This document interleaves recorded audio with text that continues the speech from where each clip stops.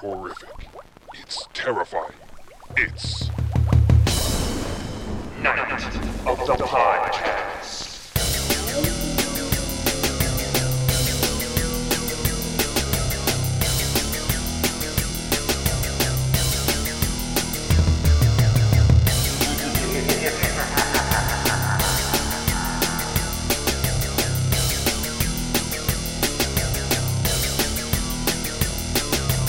Welcome, horror fiends, to Night of the Podcast, a one-man horror show where I, Brian, talk to you about all things spooky, creepy, horror, and Halloween-related.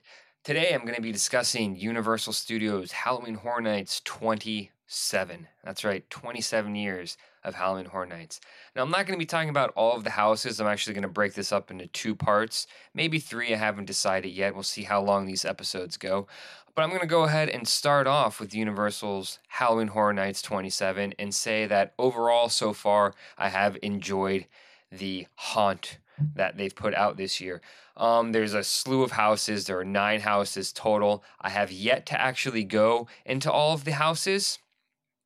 I've been in 7 of them so far, and the last 2, I was hoping to get in last night when I went, but due to crowds and rain, I was unable to do so. But of the houses that I have been in, I'm going to go ahead and talk about a few of those. Now I'm not going to talk about all of them yet, but I'm going to talk about, I think, we're going to say 4 this time, maybe 5. I'm going to do 5 and 1 scare zone.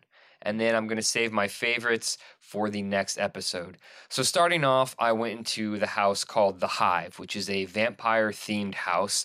It was very reminiscent, well, the vampires were anyways, of Salem's Lot. They kind of look like Nosferatu to an extent, but they had the yellow eyes, the yellow glowing eyes, and it was an awesome touch, and I really liked this house. Now, the thing that I did not like about this house is that it was incredibly dark. So you go into the Hive, and it's basically like a home or a group of homes that have been taken over by vampires, and it's underground dwellings, and all these vampires live there. There's a hive of vampires. I guess that's what it's called. So yeah, it was enjoyable. It was too dark though. I walked into several walls, and I was not a fan of that. You don't want to be walking into walls in a haunted house, but it happened. It's okay. I survived. I maybe had a couple bruises, not really though, but enjoyable house. I definitely need to check it out again. As I said, it was incredibly dark the first time. It was bright outside though, and then the brightness going into the darkness might have, my eyes might not have adjusted. So there's that going on. But I definitely need to check that one out again. And then from there, I went into the Night of the Scarecrow, Dark Night of the Scarecrow. I can't remember. It's not the name of the Goosebumps book, that's for sure. But it was a Scarecrow-themed house. Again, really cool house. It was a little dark as well. The outside of the house is decorated with a cornfield, and there is a scarecrow with this weird skull on its for a head with horns and everything. And it was really awesome. Setup outside and decoration and set design. I believe there was a giant silo outside as well, or possibly a windmill. So it was really cool. I think it was a windmill that they used in the Twister ride that Universal no longer has, but I believe it was the same prop. So you go into Dark Night of the Scarecrow, and there's scarecrows everywhere, basically, in throughout this house. Again, cool set design, and a really fun house, but I definitely need to check it out again, as it was dark. You know, the eye adjustments, it's the one bad thing about these events starting so early in the day, is that it's so bright outside, and when you're trying to scare people, granted the houses are dark on the inside, but the time for your eyes to adjust, and then just walking through the scare zones in the sunlight, yes, you get to pick up on all the details, which is phenomenal, and if you have a good picture opportunity, it's definitely time to take those pictures, because the sunlight is going to give you a better quality picture for your average camera. So that's fun, but trying to get scared in the daylight, not so much fun. So from Dark Night of the Scarecrow, I went into the Blumhouse horror house, haunted house, and it was 3 movies combined from Blumhouse into the one house. Now there was The Purge, Sinister, and Insidious.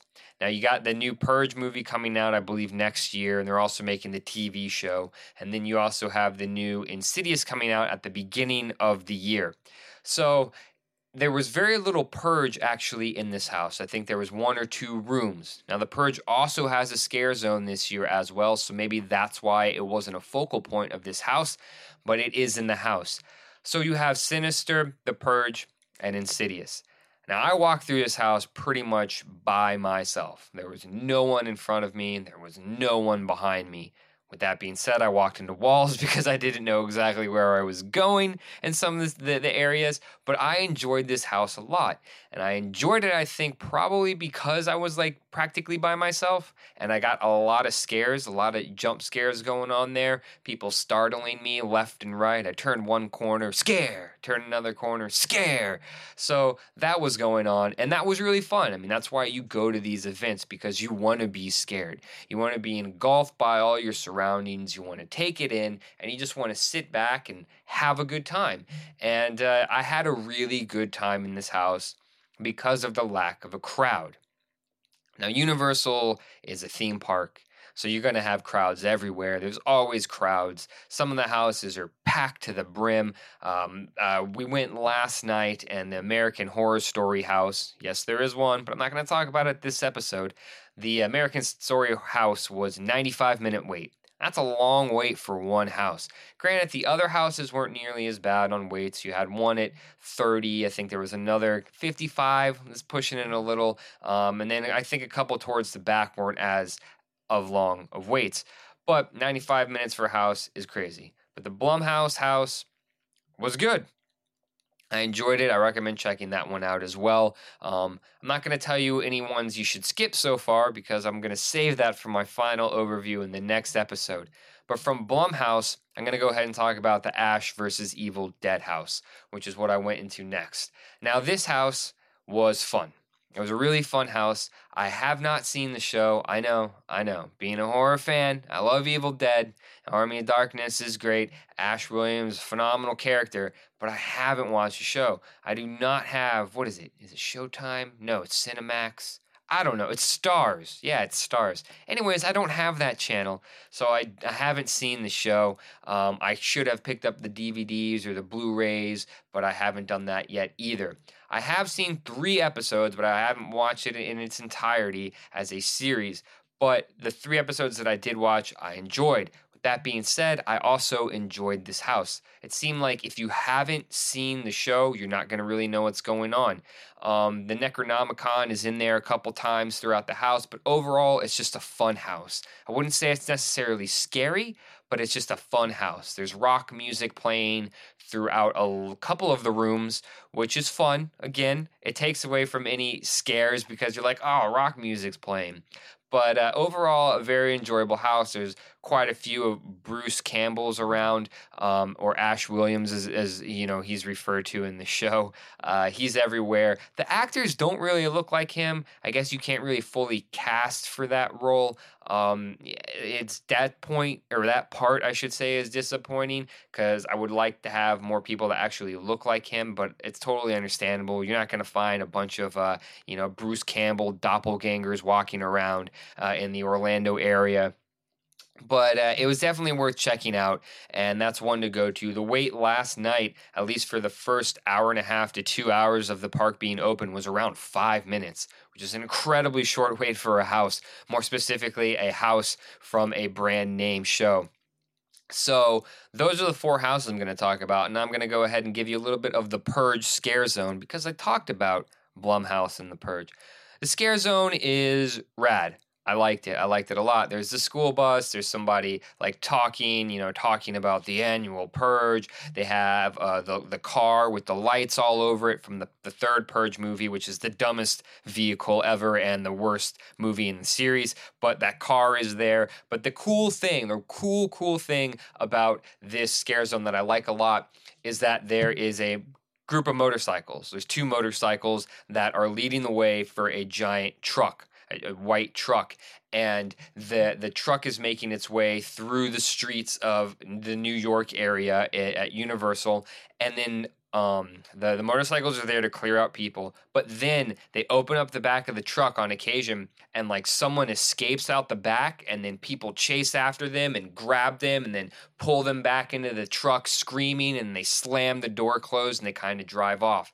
And that is a really, really cool tactic and nice little feature to that scare zone, which I think is what puts that scare zone as one of the better ones in the years that have passed. The 27 years, I think this is one of the better scare zones because it has that interaction where these people are running out from the truck into the crowd and grabbing this victim or these victims that have escaped. So that's the Purge Scare Zone. That's my first episode of the Halloween Horror Nights 27 podcast video series that I'm doing so far. I will be doing a part 2 next week, next Monday. That's right, Monday is my new day for putting out episodes. I'm forgoing the Friday releases. I'm feeling Monday is probably more when people are listening to podcasts on their way back to work. How am I going to deal with this work week? Well, you can listen to me, you can watch me, and thank you for doing so. So thank you for tuning in to Night of the Podcast. You can always email me at nightofthepodcast@gmail.com.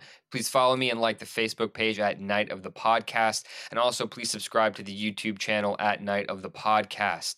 You can also follow me, Brian, personally on Instagram at XXHalloweenXX. I know that's a lot going on, a lot of different places to follow me and like what I'm doing, but I'm going to be posting more than I have been. I do post, don't get me wrong, but I'm going to be posting more than I have been. But thank you again for listening, everyone, and I appreciate all of you watching and listening. Until next time, good night, good fright. Be careful what lurks when you turn out the lights.